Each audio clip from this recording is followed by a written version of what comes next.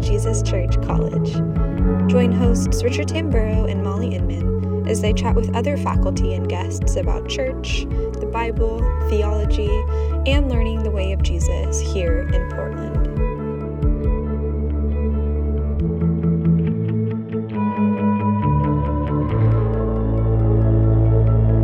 Today we are talking about calling and especially some stories about what it's like to be called.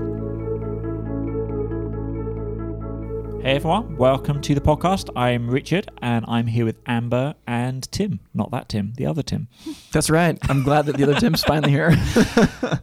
So we did a podcast on calling a while ago and we've been looking at it a bit at church as well. So there's loads of calling chat around. But one thing we haven't done is actually heard from some people, like, what's it actually like? Like, if I'm, like, stirred up and like, yeah, this is good, like, I want to go seek Jesus, I want to ask Jesus some questions about what he's called, what he has for me, it's really good to hear from some people, like, what's that experience like?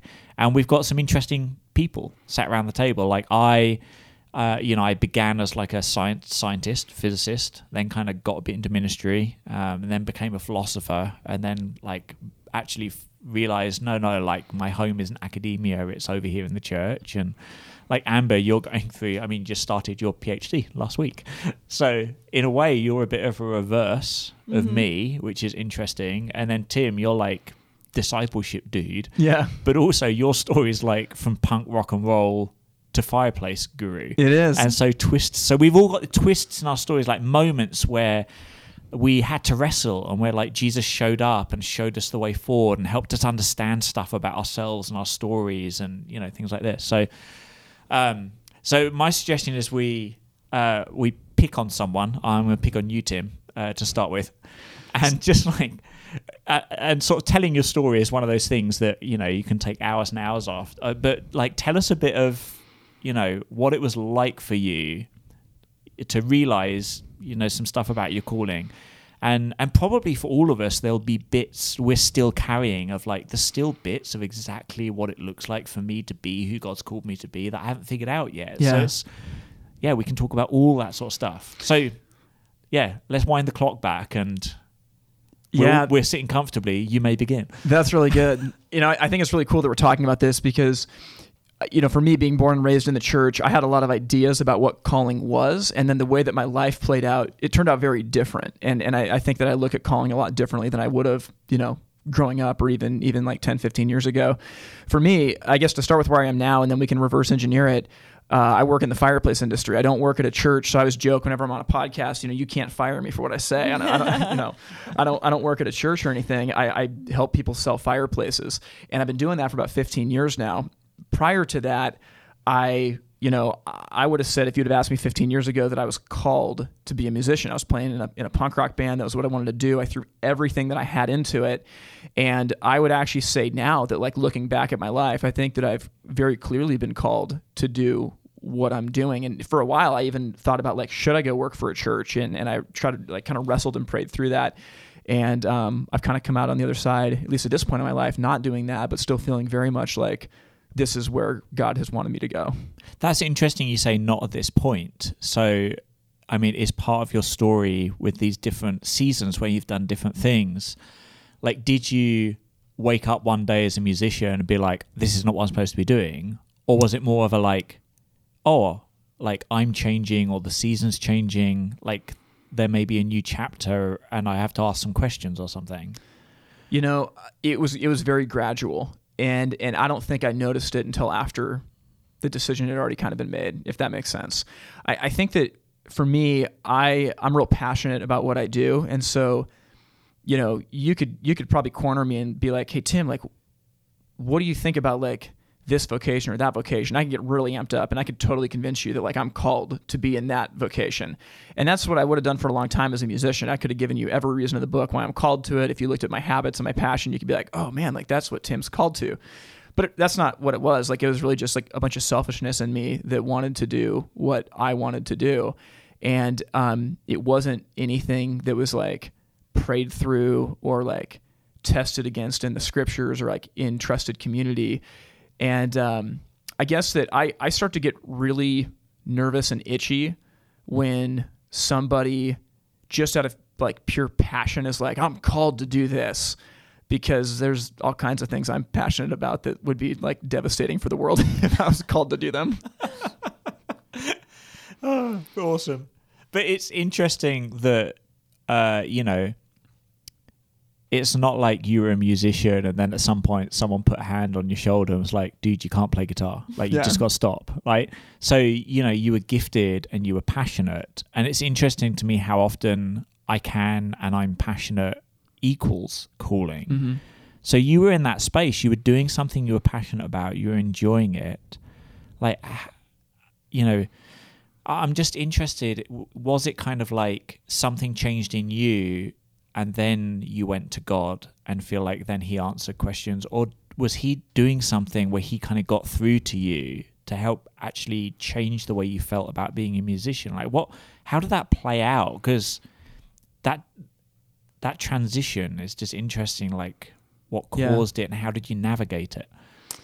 Yeah, I mean, when I was trying to be like a musician full time, there was a lot of like right intellectual beliefs that I had, but like my life wasn't reflecting Jesus in like my disciplines or like the way that I interacted with other people and in my communion with the Holy Spirit.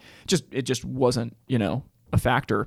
Mm-hmm. And I think that for me, what really started to change was kind of outside of any of my music stuff. And I've told the story in the podcast before. I just started falling in love with the scriptures and reading them, and just the scriptures over time just started changing my heart and my life. And for me, I kind of hit this point where like my story is really boring. Like I led this like really exciting life as a musician, and then me and my girlfriend, now wife, started to get really serious. And if I was going to get married, then it was never even that like I was going to stop being a musician, but there were just some practical things that needed to be put in place in my life. Now, it's funny. So like the way that I started in the fireplace industry was I was literally 18. It's like, a long time ago. And my future father-in-law called me up one day. He owned a fireplace store in the small town that I lived in. He said, hey, I need help installing a wood stove. And I didn't know what that meant, but I showed up and I started helping him. And so bit by bit, I always had kind of had this job in the fireplace industry doing like installations and sales and things like that had kind of followed my rock and roll career. And it's kind of one of those things that like wherever I moved to, I could kind of find a job, in the industry, but it was never anything I took seriously. It was just like this thing that I did that just helped finance my, my passion, my calling. And over time, after I got married, I was still playing, some rock and roll music here and there. But I kind of hit a point looking around at my life where I had to take an honest look at like, what do I want to do? So like at this point I am married. And so like, whether you think you've been called to marriage or not, like if you are married, like you're kind of called to it. And true. Too late now. Yeah. I mean, it really is, that like, I believe that like God gives us a lot of choices. And as we make those choices, like there are options that are no longer available. Right. They get stamped in. Yeah. Yeah. And so logistically, there was just some things that I had to start focusing on. And I would just say very like naturally, there just started to be this transition where like I was still really into music and like, like writing it and everything. But like my focus just kind of started to be on like my marriage and my family. And so with that, like my career was a part of it because like we had to put food on the table. And in the same way I was writing songs, I was getting all these ideas for like the fireplace industry of like, how do I do sales better? Like, how could I connect with the customer and make it easier for them to purchase this product? Like if we're going to do a marketing effort, what's something we could do that could actually like give somebody value versus deceive them, So I started just like kind of pushing into that, not because I thought I was called to it, just because it was just kind of what was in front of me. And I'm passionate about a lot of things.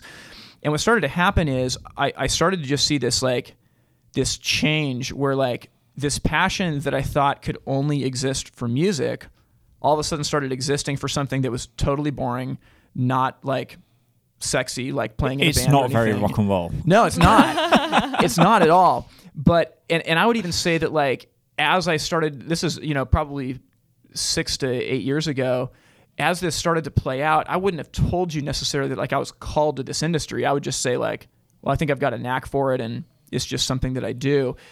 And really in the last 3-4 years, like you can look back and I can clearly see God at work shaping this as something that I'm called to. But I would say it's not for me. I didn't have like a mountaintop moment where like I would have said, oh, I'm called to the fireplace industry.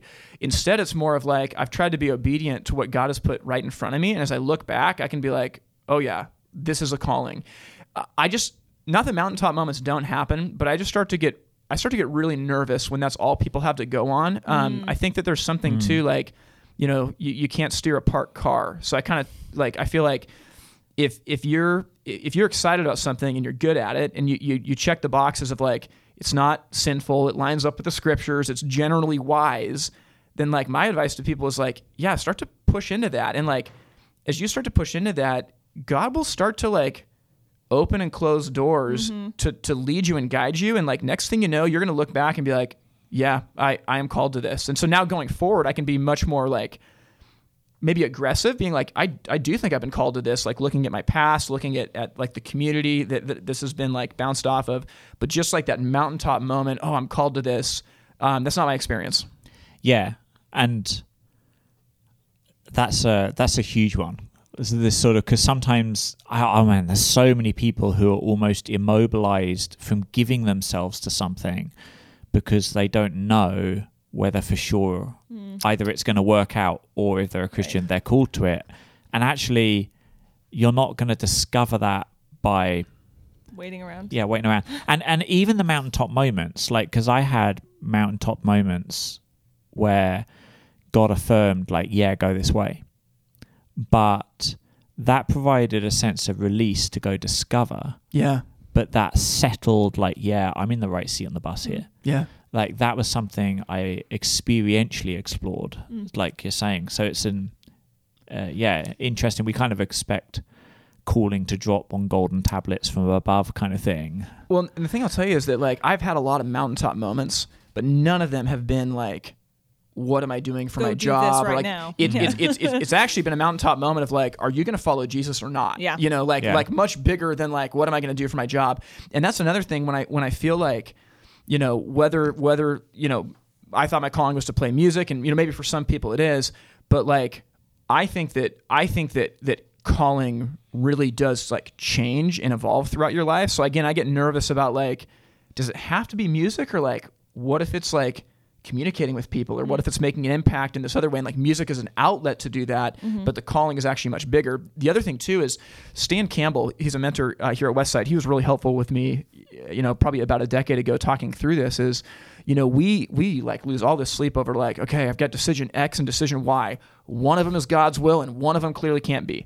And Stan would just say like, no, God's will is a lot bigger than you think, like God actually gives us decisions sometimes. Yeah. And there can be a lot of things that can be God's will. And part of being made in the image of God is that you get to push into that and have, some degree of free will. And you can debate about how much there is, but it doesn't change the fact that like God actually wants us to use the gifts that we have to help discover calling. We're not just pawns. Yeah. Let me ask you one more question, and then you can actually drink some of the coffee you're trying to get to. Like, what was it like to interact with God as you found yourself, with questions, like along the way here? Because I'm asking, pretty sure that it wasn't like, I kind of gradually picked up questions and then like came to Jesus and he answered them all in a profound prayer moment, and I then walked away settled. It would be so much easier if that was how it worked. I mean, geez, if that was the key, why didn't someone tell me it sooner? Yeah. So so it's just in terms of like, as you're reading the Bible, because you say like falling in love with the scriptures, you're at church, experiencing, becoming more like Jesus, praying about your life, praying about your marriage, like, what sort of stuff could you give away of advice of stuff you experience where you're like, look for Jesus to be showing up here or doing this type of thing, or talk to him about this sort of stuff? I keep going back to that text that talks about how it's more blessed to give than receive. And I think that when I look back at a lot of my music stuff in the past, I could have like told you and maybe even convinced you that like, oh, it's benefiting other people.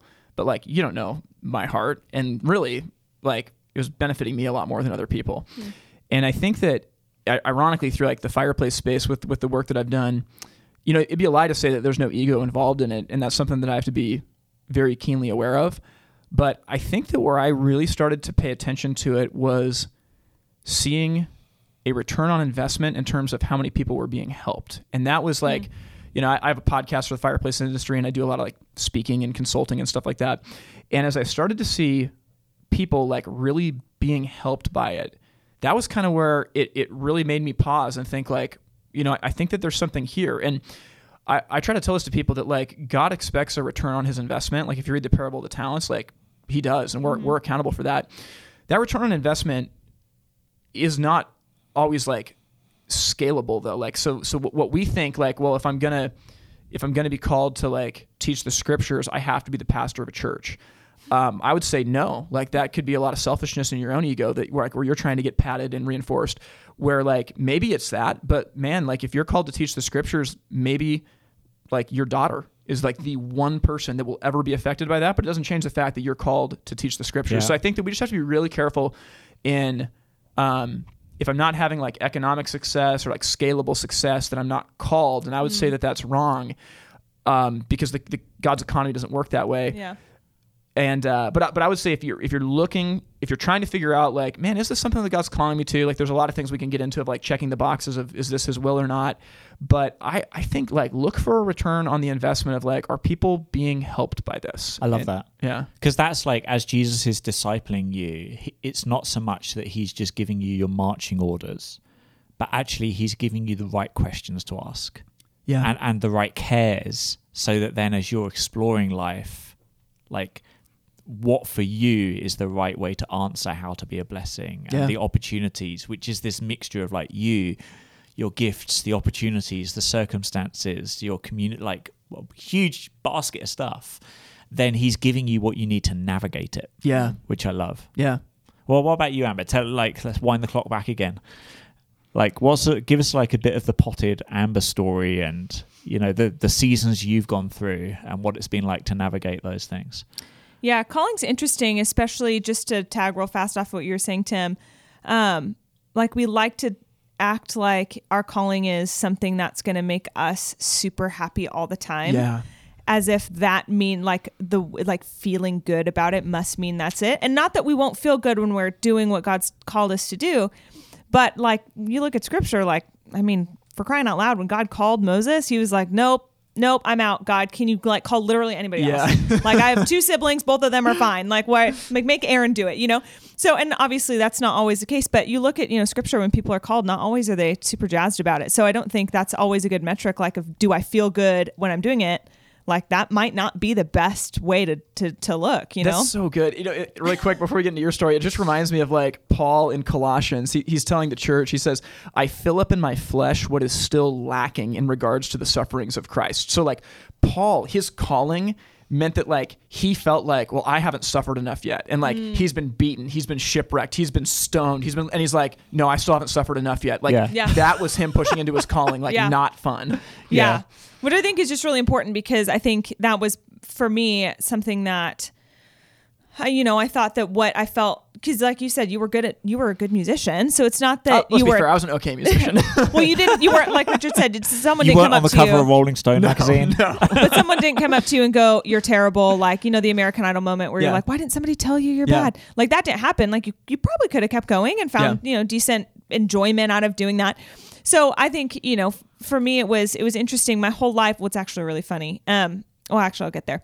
My whole life, up until high school, I was set on being a musician as well. This is so funny. All 3 of us started with music.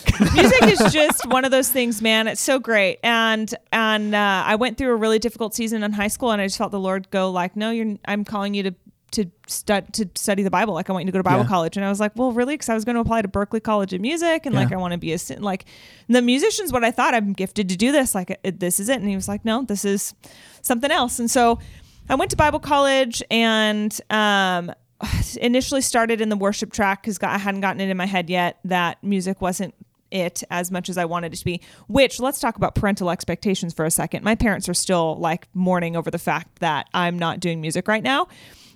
Which is a whole other conversation because the expectations that people put on you to what they think you should do is really hard. And there's warrant in listening to other people, but at the same time, you have to, like, the people that are in my life actively on a daily basis know that what I'm doing right now is where God's calling me. Anyway, so went to Bible college, started in music, and then I realized that I switched my emphasis. My Bible college was small, so it wasn't degrees, it was emphases.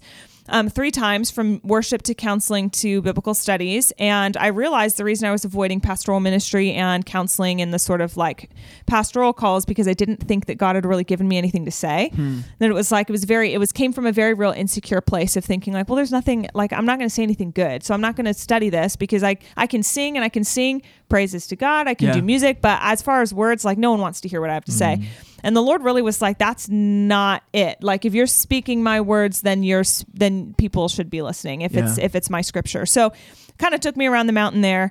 I graduated from college and I wanted to do more study because I really loved studying the Bible, which was really funny because in high school, I was always involved in my church, but anytime we had like a theology class that was like extra that we'd go, I'd always go because I liked my youth group, but I never understood a thing. Everyone else was like, oh, I'm reading this in the Bible and I have a question about this. What about this?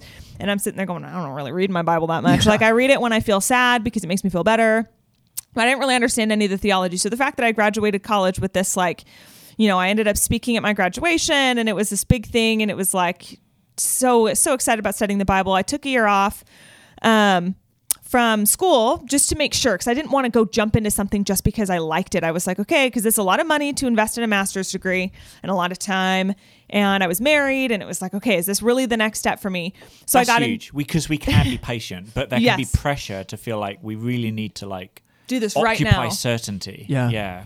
And it wasn't that I felt pretty sure, but I needed to make sure that there wasn't some selfish, like proving myself that I could do it. Like I'm going to prove to the world that my theology matters or whatever. So, but I got into admin work and that's when I got a really great admin job at a nonprofit. And I was doing good work and it felt meaningful, but it felt, I don't want to use the word dead. It felt kind of like still, like something was missing. And I was watching the people around me do things they were passionate about. And I wasn't passionate about those things, but I was like, what is it? Like, why do I feel so stuck? Like, I just feel like I'm not moving anywhere. And that's when I just felt the Lord say, like, it's because you're supposed to go start your master's degree. That's the next step for you to do what I'm asking you to do. It's hard. I actually avoid the word calling sometimes because of the stigma behind the word. So I say God's calling, like God is leading me or asking me or telling me to do, as that's usually the words I use. That's more of what the calling has felt like, is less me feeling like God has this like massive thing for me and just more like, this is your next step. So what's really interesting though, Amber, is that you had this choice of like, do I get this degree or not? And even though the answer that you had was like, I'm not going to get it right away, it sounds like you set down this trajectory of working at the nonprofit to almost use that as like a testing ground of like, I'm going to give this a try for a little while and see. Where like that's actually still being really intentional and moving. Like that's not being a parked car. That's like intentionally doing something and keeping your eyes open, and you're sensitive to respond to that accordingly. Yeah, and that was interesting too because I'm actually quite. So I'll just put it this way. I have an acumen for admin. So that was also me kind of figuring out like I could do administrative stuff for the rest of my life because I'm good at it. I have an eye for it. I can see it. Maybe this sort of like nonprofit work where I'm helping administrate a team is something I'm supposed to do because I'm good at it. And that just goes to show just because we're good at something doesn't necessarily mean that's God's call for 100%. Us. Mm-hmm. It means that it's a gift we should probably leverage in different ways, but it also means that it's not quite that simple. So anyway, I started getting. I want to ask you before you move, because you use this phrase of like God showed me or told me, or I can't remember what you said, but like you should do a master's. So I'm just like, how? Because that's such a critical. If someone's at a place where they're like, I feel like I'm a bit of a crossroads with a choice in front of me. Like, what did it look like for you to get God's input on that question, whether I should do a master's or not? God is so funny with me. See, it was not in a Devo moment. It wasn't in a worship service. I was in a meeting, adminning the meeting, and someone else was leading it and was doing their passion. Like they were casting vision for their particular area. And I didn't want their area at all. Like I'm not gifted there. That was not my thing. But there was something about wanting that passion that I heard in his voice as he was leading the meeting. And I was like, God, why don't I have that doing admin work? Why do I feel stuck? And I'm in the meeting having this conversation with God, trying to focus. And God was just like, this is because this is not where I'm asking you to be long-term. I want you to go get your master's. It was just very still, very like, there's no music playing. There was no like prayerful deliberation. It was just like, okay, God, and I had kind of been praying about it like already, like, okay, what, like I had felt unsettled for, a while up until this point, but this kind of just got to the breaking point where I was like, okay, God, why do I feel this way? And he was like, cause this is your next step. And so there were a lot of hoops to jump through to get into the master's degree, not because of any reason, but when you're working a 40-hour-a-week job, it's really hard to do school full time. And I did because it's just the personality and the gusto of the way I am to do that. And there's a lot to be learned in that as well, of the wisdom of what your limits are. Because my last semester in seminary, actually I ended up going to the hospital because I'd pushed myself too hard. And I didn't know what my limit was because I'd never done that before. I'd never pushed myself to the point of getting hospitalized and having them run almost every test you can run on someone and them saying there's nothing wrong. And I'm like, oh, it's because I pushed myself too hard. So that's not the answer either, is to then step on the gas of the car and then see how fast you can go and what you can run into. Like, that's not the answer either. And I can say from experience, it doesn't work. But after I graduated, I just, prayed again and said, okay, God, I have this master's degree. I'm still doing admin work. So what does this mean? Because I feel passionate about studying scripture. I love taking things that are difficult or seem difficult and seeing their transformative work in people, and that scripture is not just something that we read for 15 minutes in the morning before we go to work. It's something that transforms us. If it's living and active, I want to see that in other people. And I feel like God's given me a specific ability to help do that. So I'm like, okay, what does that mean though? Because I'm not like there. I'm not like arrived now that I have my master's degree. And I do feel like pastorally, I don't think that any sort of studying scripture should be done without at least one foot in the church. I think the Bible is supposed to show us what the kingdom of God looks like within his body and being the church and his people. And so I just, said, okay, what's the next step? How do I stay connected to my church? How do I serve the church with this desire to study scripture more? So it's so interesting how similar this sounds to Tim's story of like, God's giving you the right question. He's given you like a passion and a care, but then but how do I answer this question? Then it becomes the next realization. And there wasn't like there weren't things that I, in that, even towards the end of my master's, where I was like, okay, what do I want to do? Like, there were a couple avenues that were in front of me of different, doors I could knock on and say, is this the door that I'm supposed to be at? Like, because there were a lot of closed doors, but that doesn't necessarily mean they're no's. It just means you kind of knock on them and see if someone answers. Or sometimes you kick them down. Right. Yeah. Well, someone like me, I have to be really careful about that, because that's my default is to just say like, "Ooh, let's see what's behind this door." Wham. But I would knock at some door, and I was like, "Okay, God, like." Because he had just kind of moved me around the circle of like, I just went around the mountain, it felt like, to get where I was at. I knew that I needed to wait and hear what he had to say, and just feel like, I always don't like saying this because a feeling is just so subjective. But as I would consider and put these things before the Lord and say, okay, God, there's these things I could ask more. I could ask for more liberty in these areas within the church or within these ministry areas. Like, I could do that. I could ask to step into these spaces. And I could do it probably. Is that next? And I would just sit, and I would just not like literally sit and wait for hours, like on my knees in the prayer closet, not like that, but it would just like present it to him when I was reading my Bible in the morning and say, okay. And then just let those be. And every time it come to mind, okay, God, I'm resurrendering those things to you. And I just never felt like those doors were opening. I never felt like, not because I was knocking, I was just like, do you even want me to approach? She was like, no, just wait. And I'm like, okay, God, but I'm still frustrated here. Like now I have, and I'm, feel like I'm just like, boiling with the lid on my pot, saying, okay, what is this next thing then?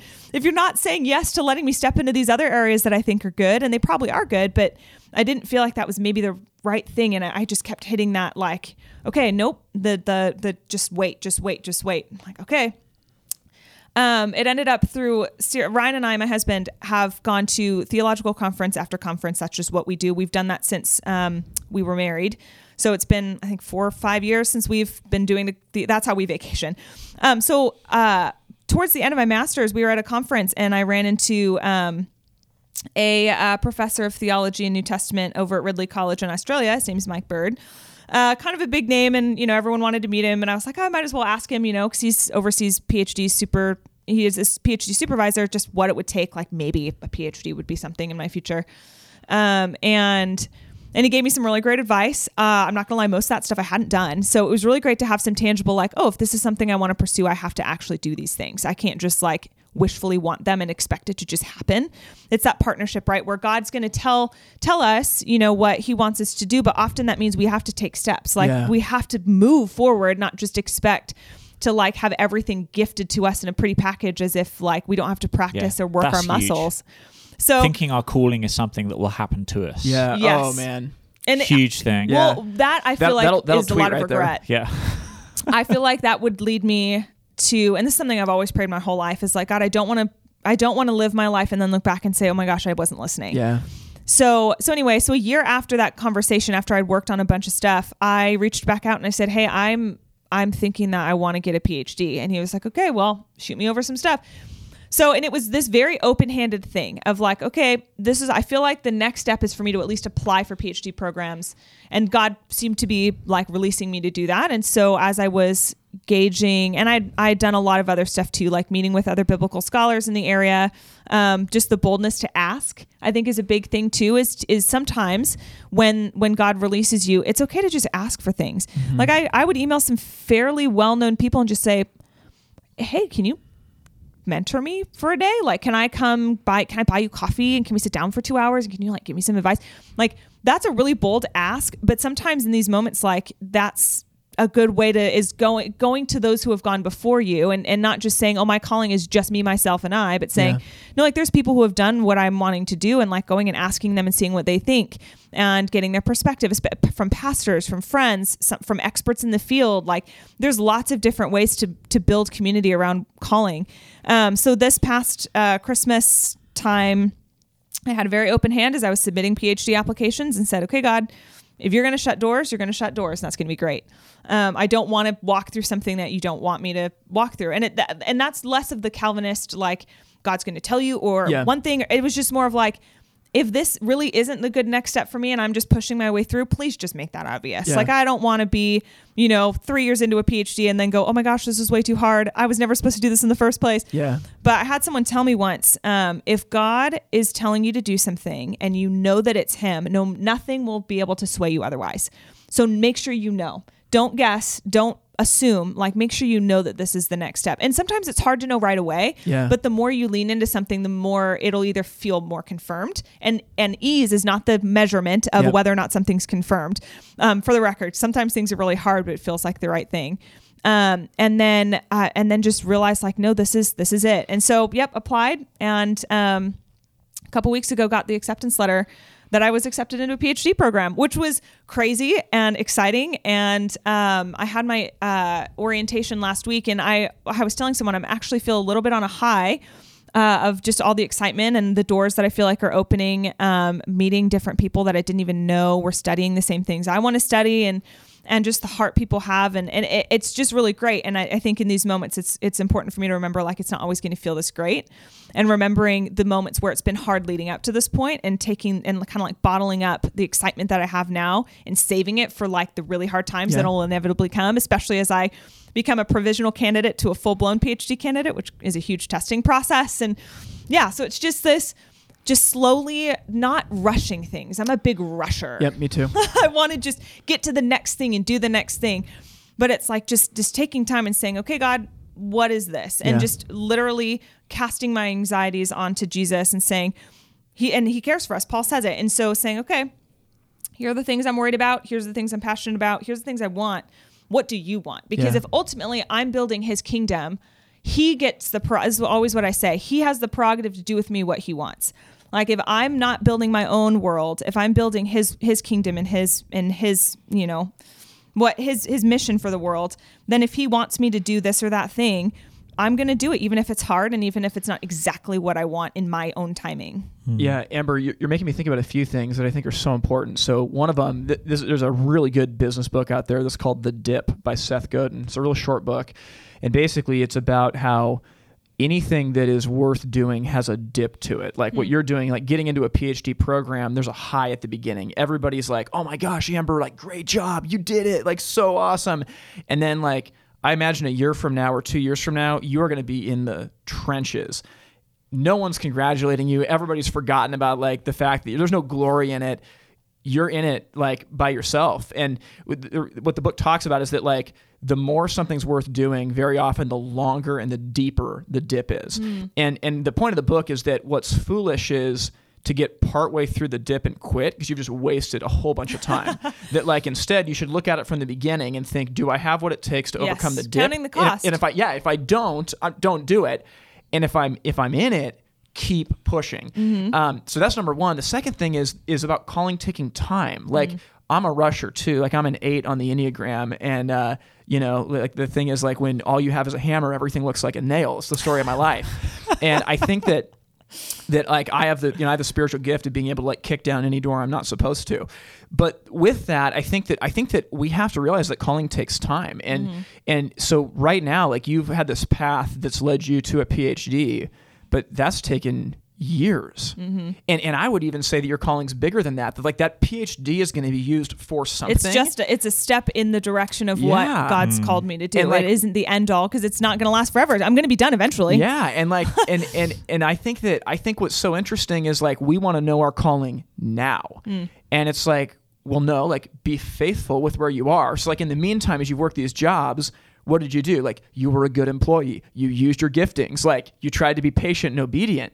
You didn't like throw everything into this like leap of faith off of a cliff without a parachute. Like you were faithful with where you were and trusted the process that like I'm going to be obedient while I'm wondering how these big things are going to get sorted out. And I think that's really important. Like when I look at like the stuff I'm doing in the fireplace space, you know, playing music in the punk band made me lose my fear, for better or for worse, of like getting in front of people and saying something, or like, you know, doing a podcast that like I was used to that. And even though I'm not playing music, that's a skill that, you know, I acquired 15 years ago. Oh, I love that. That has now become part of like something totally different. Could you have predicted that? No, though? That's never. the thing, is like we don't know what God is doing right now in our lives, the skills and things that we feel are insignificant, what those actually play into what he's called us to do. Like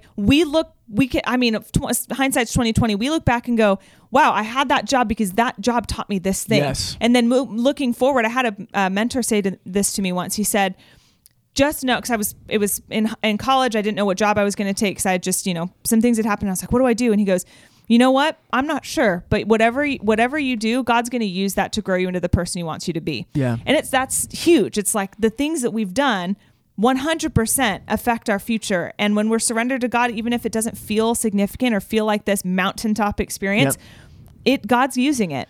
The other thing I was going to say too is that your quote unquote calling may not be your job.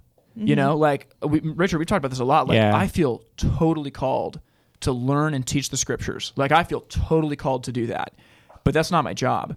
So for me, what that looks like now is like, you know, like I did a podcast on the book of Revelation recently, or like teaching in the House of Learning when I can, or mentoring somebody, or even like with my kids, you know, but like that it's not my job. And I think that sometimes we think, well, if I'm supposed to do this, then God's going to make it to where like I don't have to do something I don't want to do. But, you know, calling might mean that you actually have to do something you don't want to do for a long time, maybe the rest of your life.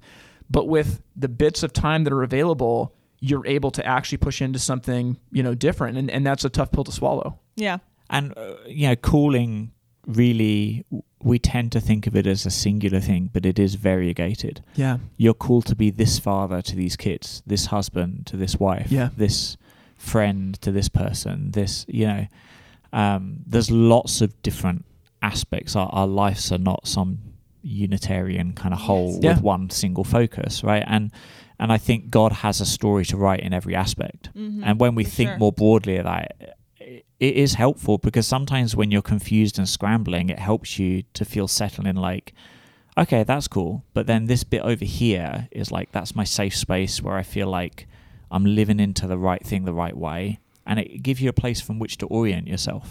You know, and this is so important too, is like never go it alone. You know, Amber, you talked about how like if you're studying the scriptures, you need to have one foot in the church. And that's true. Like there's nothing more dangerous than somebody studying the scriptures by themselves with no authority, no tradition, and no context. Like that's terrifying. You know, so same thing with calling. Like, you know, we are so good at isolating ourselves, but man, like if you're wrestling through calling, like find a pastor, join a community group. Like, do not do this alone. Like, like the Christian life is meant to be lived together. And like we help. It's amazing how as we help each other do this, things become clear. I want to I'm going to tell a little bit of my story because there's something I kind of hear a bit in what you're saying with these different phases of the chapters of like realizing things about yourself and stepping into things. And part of it's about like learning, but part of it's also about like formation and transformation. So like, I liked what you said, Tim, when you were like, sometimes, it's the right skill or gift or care, but the wrong outlet. Yeah. And so end of high school, I was like classical musician and thought that's what I was going to do, as a vocation. And then I came to know Jesus, and Jesus showed me like, dude, you need to put that down. Mm-hmm. You're like consumed by it, and partly consumed. I mean, you love influencing people, communicating, collaborating. There's a bit of leadership in there, but you've got like pride and ambition a mile wide that this is feeding, and it's unhealthy. So, so I actually had to put it down. And then later on in my story, like music returned, but like in a completely different way. And that's exactly the same with me. Yeah. And so it was just interesting and then those gifts for like leadership and communication continued, as someone who leaned into teaching and academia and pastoring and teaching and, but so it's interesting how those gifts can take a sort of a different journey than you expect. But then sometimes it's actually the right gift and the right thing. Just you're not ready for it yet. Yeah. And I had to like develop some character and develop some humility and understand, myself as someone who's like fresh to Jesus before that thing wouldn't trip me up, and then I would use it to trip others up. Yeah. It was like a bomb waiting to go off. And the other thing was about the choice. So that struck me. It's funny. I made you guys tell your stories, and then like all the good stuff you say, I can just like I can draw on it. But part of our story is like so I went from music to physics, and then trained in physics, but along getting to know Jesus, like there was this care, and this is just like, what's the question that I think we've all had of like, God just gave me a care for his church. Like I just cared about the health of the church, which pulled me into trying to influence, like to help, to be a blessing to the church in some way whenever I could, and sometimes I was ready and it was awesome, and sometimes it was probably otherwise. But,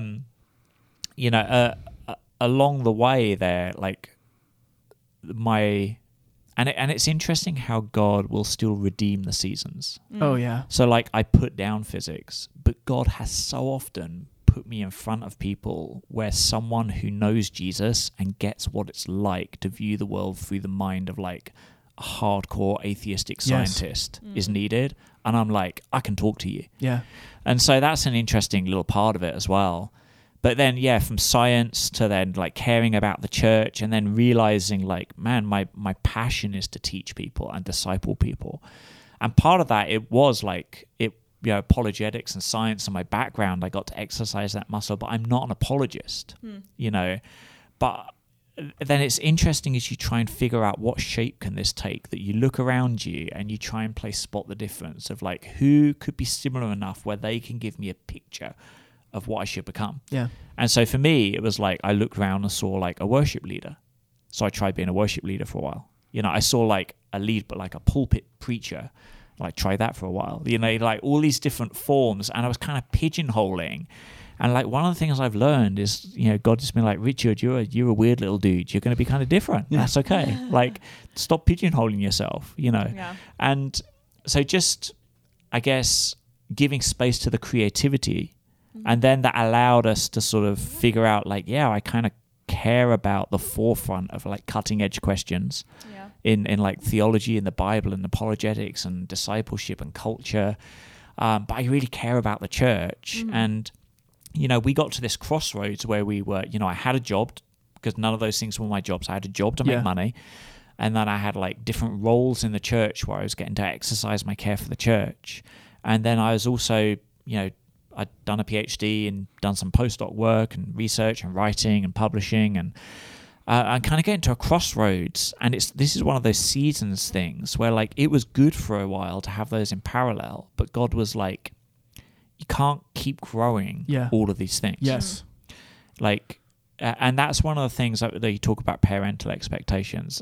And not a terrible thing. My parents were always like, reach your potential. It took a long time for me to figure out that I can't reach my potential with every gift I have. Yeah. I can't be the best musician I can That's be, so the best important. reader I can be, the best writer.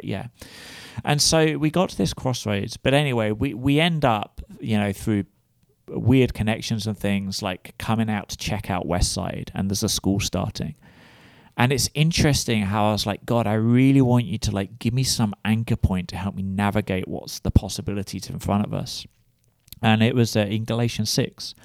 And this verse just like rang true in a way that I felt like things clicked into place. It gave me a place to stand where then I could have perspective on like how these different cares God had birthed within me could have an outlet.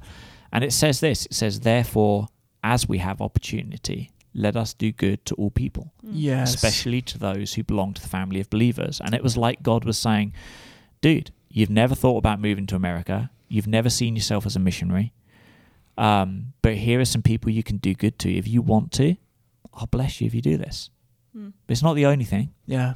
But if you want to do this, I'll do this with you. That's such a good way to look at calling. Yeah. And so I was like, yeah. And that verse, that offer of like I will go with you, like that is something then I've been able to return to when I felt like I've had enough, or like things like that. But then it's interesting because there's still parts of what I care for, like muscles God's given me, which are not really getting like the healthiest outlet, right? Like there's still more to grow and develop. And I know, I mean, even the last 5 years of being here, what I do has evolved, and I know it'll continue to. Yeah.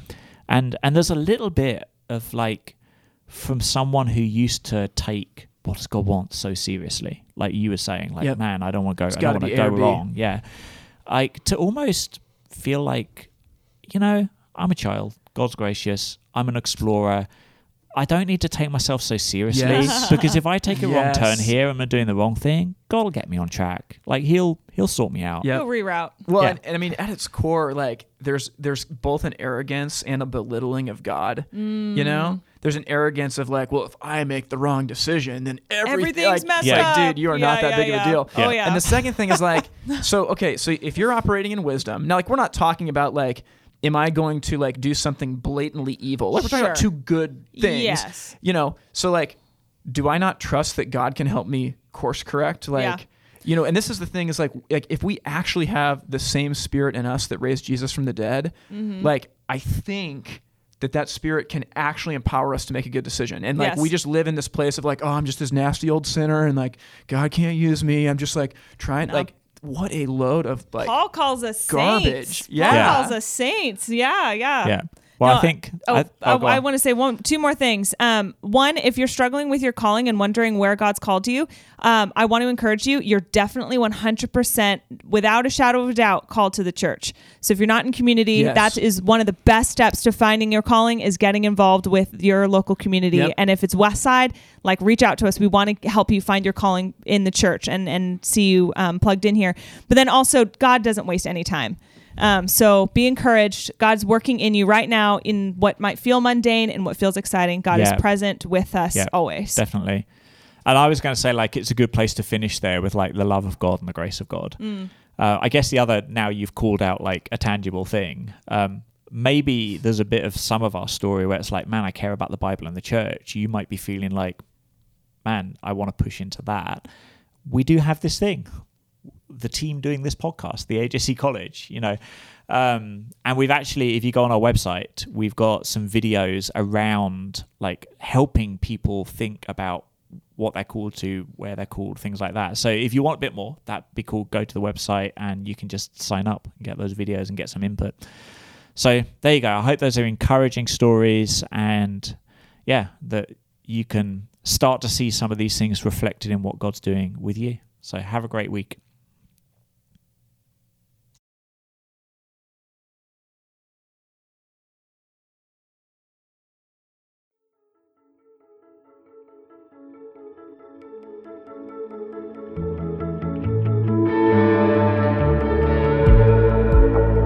Thanks for listening to this episode of the House of Learning podcast.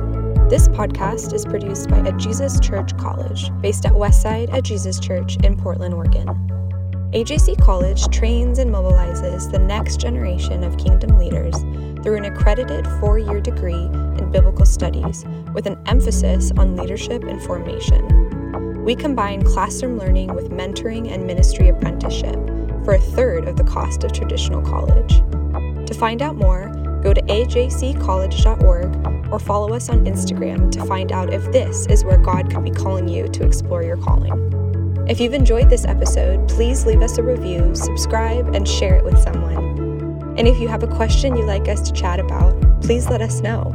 You can email us at podcast@ajccollege.org. If you can, send us a 20-second audio recording saying who you are and where you're from, along with your question, and we'd love to include it in a future episode.